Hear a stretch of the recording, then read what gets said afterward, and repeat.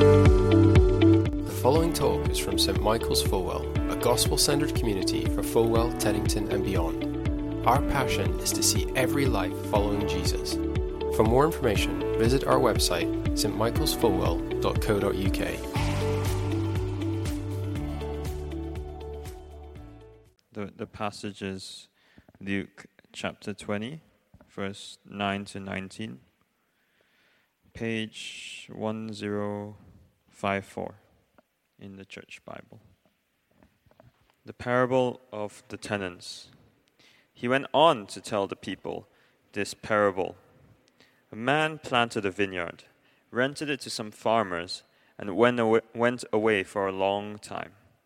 At harvest time, he sent a servant to the tenants, so they would give him some of the fruit of the vineyard.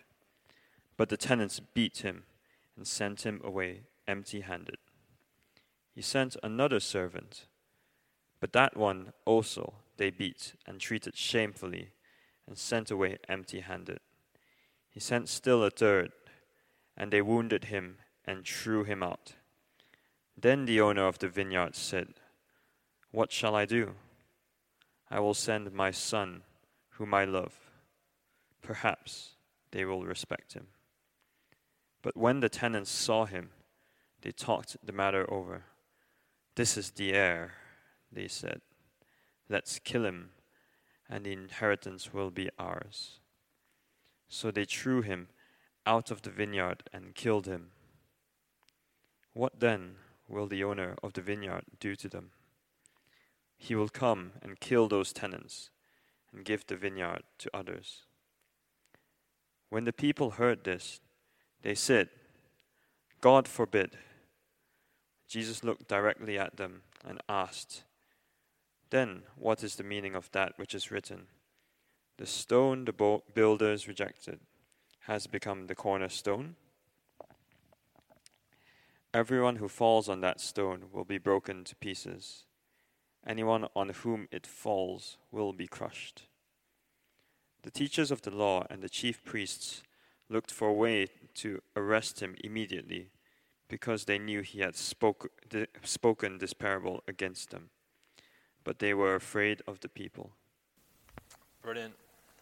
Thanks, Julian. Here we go. Here's some handouts to send around. So over the summer, we've been looking at stories Jesus told, and had a great time, morning and evening, looking at parables in Luke's Gospel. And this is our final one, the parable of the tenants. And do keep that open there in Luke. And it is quite a story, quite a sobering story. And one of the things we've been discovering as we've been looking at these stories is how they often have a bit of a sting in the tail. They've got a bit of punch to them that can leave us a little bit winded, and we can feel the force of it, but then can encourage us to turn to the right solution. And this one is no different at all. This one here, I mean, it's a big one, really. It takes us right to the heart of the story of Israel. It takes us right to the heart of the story of the world. It takes us right to the heart, actually, of the story of our lives and the message of Christianity. So let me walk us through this. As you'll see on the handout, we're going to think about, I'll walk us through first the story itself, and then we'll think about how it's the story of Israel, it's the story of the world, it's the story of our lives. So the story itself, what is going on here? We have a man who plants this wonderful vineyard, a fantastic vineyard. Don't know if you've seen a vineyard, they're just beautiful things, vineyards, producing wonderful grapes and a wonderful place. And what he does is to rent it out to some farmers. And then he goes away for a long time. And when it comes to harvest, he sends a servant of his to his vineyard to speak to the tenants and to receive what's his due. That would have been a pretty normal thing to do back then. The way you would pay your rent often could be through just giving a share of the harvest to the landlord. But what happens? This is where the shock comes in. When the servant turns up, what happens? Well, they beat him, the first one, and send him away without anything. Outrageous, appalling behavior. So, the man who owns the vineyard sends another servant. And do you see, as the story goes on, the violence escalates. And we see in verse 11, this time they beat and treat this person shamefully. And again, send him away without anything. Then the landlord sends a third servant. And this time, verse 12, we see they're wounded and thrown out. And so we get to verse 13 and we read this. Then the owner of the vineyard said, "What shall I do? I will send my son, whom I love. Perhaps they'll respect him." But of course they don't. They don't. Instead, they come up with what is, frankly, a pretty daft plan. They see this person coming who is the heir to the vineyard, and they think, I know what's going on here. Perhaps the dad is dead, the landlord's dead, and here's the heir, and we get rid of him, then we can take this for ourselves, totally. And so what do when they see him? Verse 15, they threw him out and they kill him. It's a pretty shocking story of pretty poor behavior. But it's even more shocking when we understand the context in which Jesus is speaking. If you have a look at the beginning of chapter 20, verse 1, you'll see the context. One day, as Jesus was teaching the people in the temple courts, so he's right at the heart of Israel, in Jerusalem, in the temple courts, and he's proclaiming the good news about himself. And then some chief priests and teachers of the law, together with the elders, came up to him. So he's there right at the heart of Israel, and he's speaking to all these people, and these leaders of Israel are around him. And it's pretty clear that everyone knows what is going on here, what this story is about. It's not just a nice story about a vineyard and tenants and their appalling behavior. It's actually a story about Israel, God's people. And it's very clearly, step by step, a story of Israel. If you know the story of Israel, let me give you a quick summary of it. The story of Israel is the story of a people who were rescued out of Egypt, out of slavery in Egypt, led by Moses.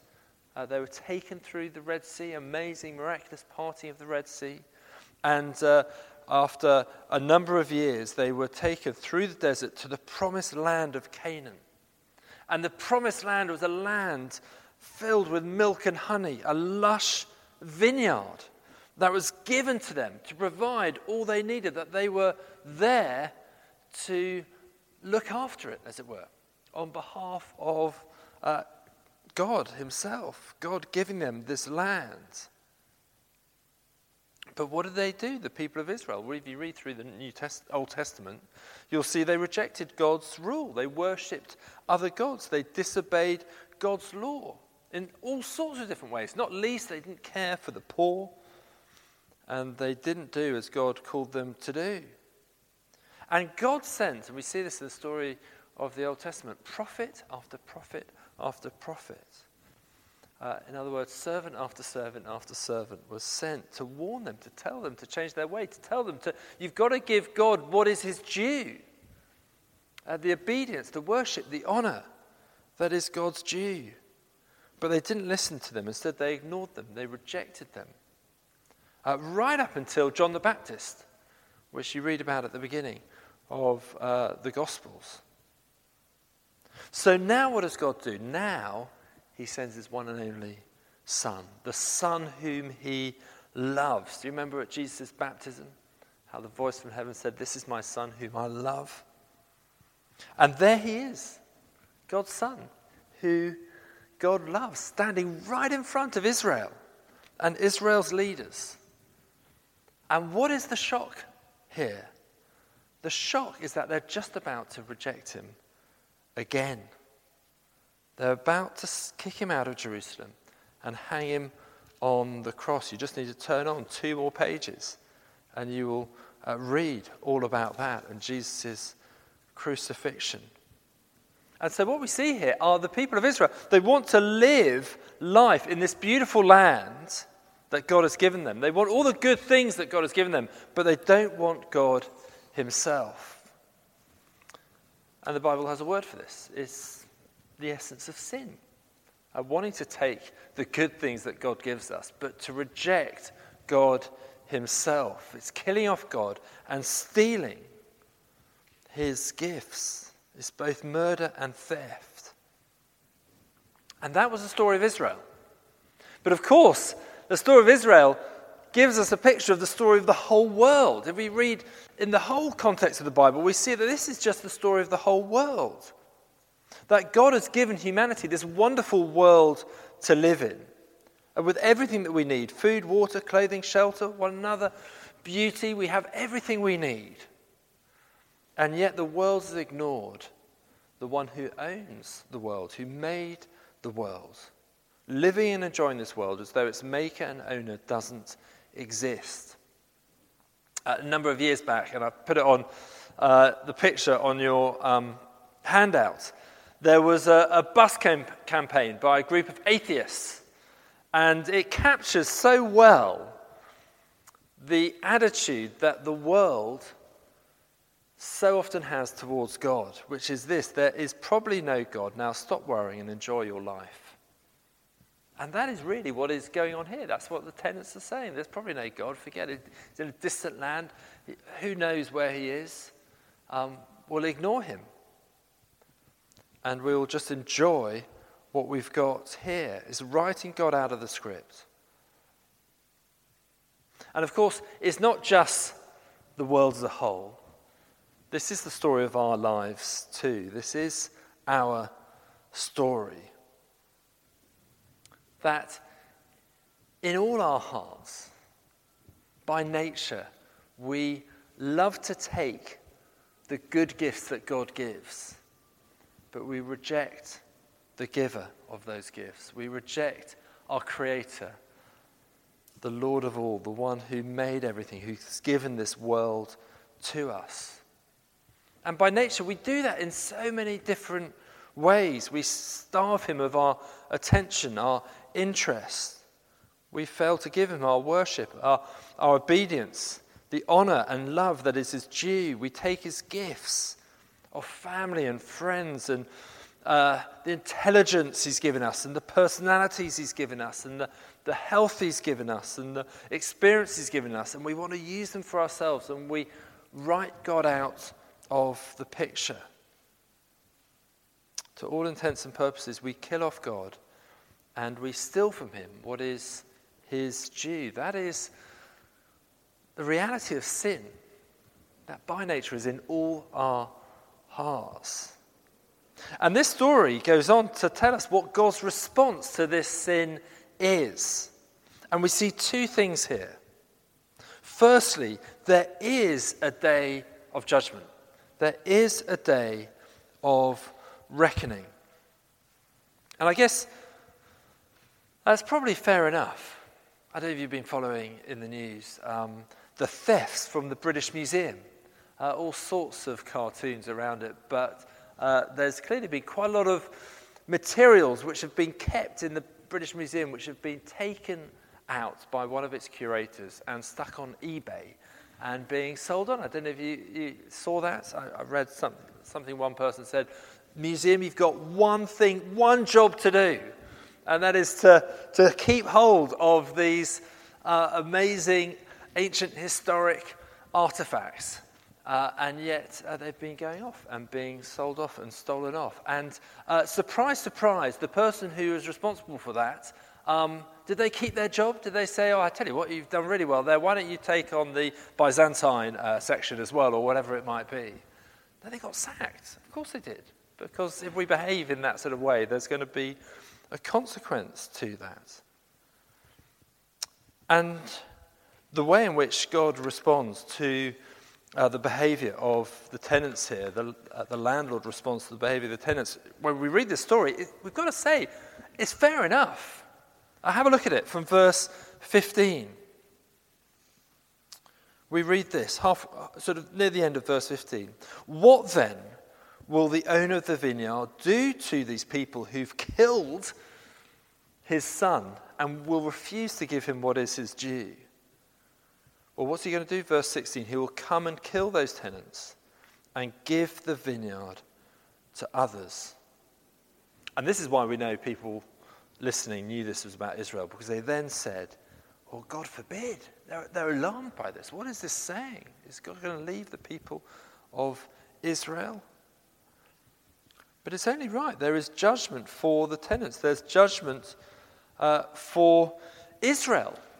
And actually, if we know our history, that happened to Israel. In AD 70, Jerusalem was sacked by the Romans and was destroyed, and the temple was destroyed. And it was a picture of God's judgment. But ultimately, it points to a future judgment that the Bible speaks about, a final judgment for all the world, where we're told that if we're to reject God, the author of life, who gives us all these gifts, good things, then we will be ejected from this world. We'll be ejected, as it were, from his vineyard, from his kingdom, the place where life is found. And so we will face the judgment of death. And that's only fair enough. This story helps us so well see the justice of that. And the story really unpicks the tragic irony of sin. The irony of sin is that we try to gain life by killing off God. We think that's where life is found. Writing God out of the picture and keeping the good gifts for ourselves. And yet, we lose our life by doing that. We lose our life by doing that. So that's the first thing we see from God's response. There is a day of judgment. There is judgment. But we also see in this story a God of amazing patience. A God of amazing patience. Do you notice how in this story it's servant after servant after servant? Again and again, God sent prophets to Israel to warn them. Not just one, multiple prophets. Again and again. And he even went so far as to take the risk of sending his own son. That's how much he wanted to get this message across to the tenants that were behaving so badly. And we see just a picture there of God's patience, not just with Israel, but with the whole world. And that patience is borne out now, today. He's patient with us for 2,000 years. He's been delaying his final judgment from this time. And every day is a day marking his patience and an opportunity for us to turn back to him. And we see how he is also promising to give the vineyard to others. Do you see that at the end of, or in the middle of there of verse 16? He wants to welcome other people in. Now, how does all this happen? Where is hope found in this story? Well, he starts to change the metaphor from verse 17. And we see this, verse 17. Jesus looked directly at them, the people around him, at the leaders of Israel, those who were about to kill him. Looked directly at them and asked this, then what is the meaning of that which is written? And he quotes from Psalm 118. The stone the builders rejected has become the cornerstone. Everyone who falls on that stone will be broken to pieces. Anyone on whom it falls will be crushed. And this is really the key to this story. It's the key to life. Is where is hope found? Hope is found in perhaps one of the least likely places one might think. In the stone that's about to be rejected, the stone speaking of Jesus, who himself is about to be killed, he's about to be put on a cross. And you think, well, what hope can there be in that? And yet, the stone the builders rejected is going to become the cornerstone, the key stone in the building. The whole building is going to be held up by this cornerstone. It speaks really of Jesus' vindication. Yes, he died, but through his death, he brought salvation, and God raised him from the dead, and he's now ascended into heaven, and he will return to rule and reign for all eternity. This stone that's rejected. That it's a bit like, do you know that sort of screw that we chuck in the bin and think, that's just not useful, that's not important. And we discover that's the screw that holds the whole bed together. I'm sure we've all been there. That is what's going on here with Jesus. They seem to think, this is the one they can get rid of to receive life. And that is left to our sinful nature. We think, get rid of God, get rid of Jesus, get him out of the picture, and we can really then start enjoying life. And actually, it's completely the opposite. It's quite a striking point that Jesus makes there in verse 18. Everyone who falls on that stone, speaking of Jesus, will be broken to pieces. Anyone on whom it falls will be crushed. The picture's there. Think of a sort of a pot and a solid stone. And it's a bit like if you drop the pot onto the stone, what's going to happen to the stone? The stone's going to be fine, but the pot's going to smash into pieces. And if you've got the pot on the floor and you drop the stone, what's going to happen to the stone? The stone's going to be fine. It's the pot that's going to be smashed into pieces. And the sense there is that we're to turn to Jesus. He is the one who will be vindicated. He is the King of Kings. He is the ruler of all. And to think that we're going to sort of be able to fight Jesus and get rid of him and kill him off and then be better off ourselves is ludicrous. It's crazy.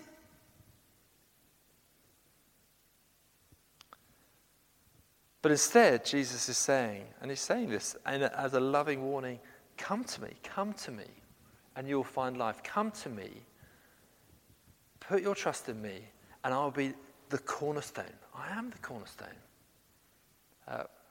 Think of it in terms of a building. The cornerstone was what held the whole building together.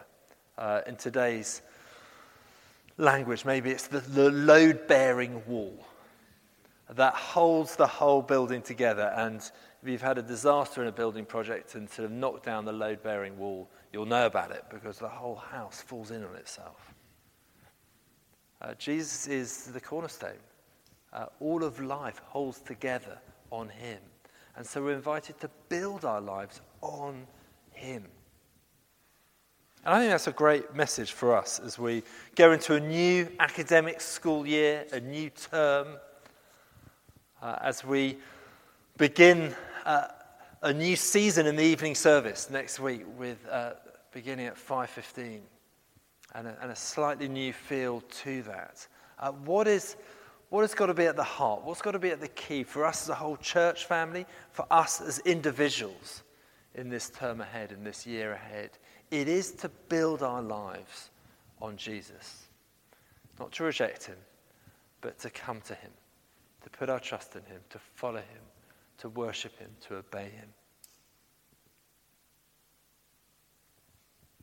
And we got a chance to express that now together, because we're going to share the Lord's Supper in a few moments. We're going to sing and express our desire to do that. We're going to sing an obvious song to sing, having just seen this and read this passage, Cornerstone. A way of expressing our desire to build our life on Jesus as our cornerstone. And then as we share the Lord's Supper, we'll be reminded of all he did for us. He seems to be, through his death, it seems as though he's a failure, and yet God vindicated him, and through his death raised him to life and brings salvation for all who put their trust in him. So perhaps the band will come up now. Why don't we stand? Let me lead us in prayer, and then we'll spend some time to, at the beginning of this new year, with our voices, as we share the Lord's Supper, a way of expressing our trust, our dependence, our desire to build our life on him. So let's just take a moment of quiet.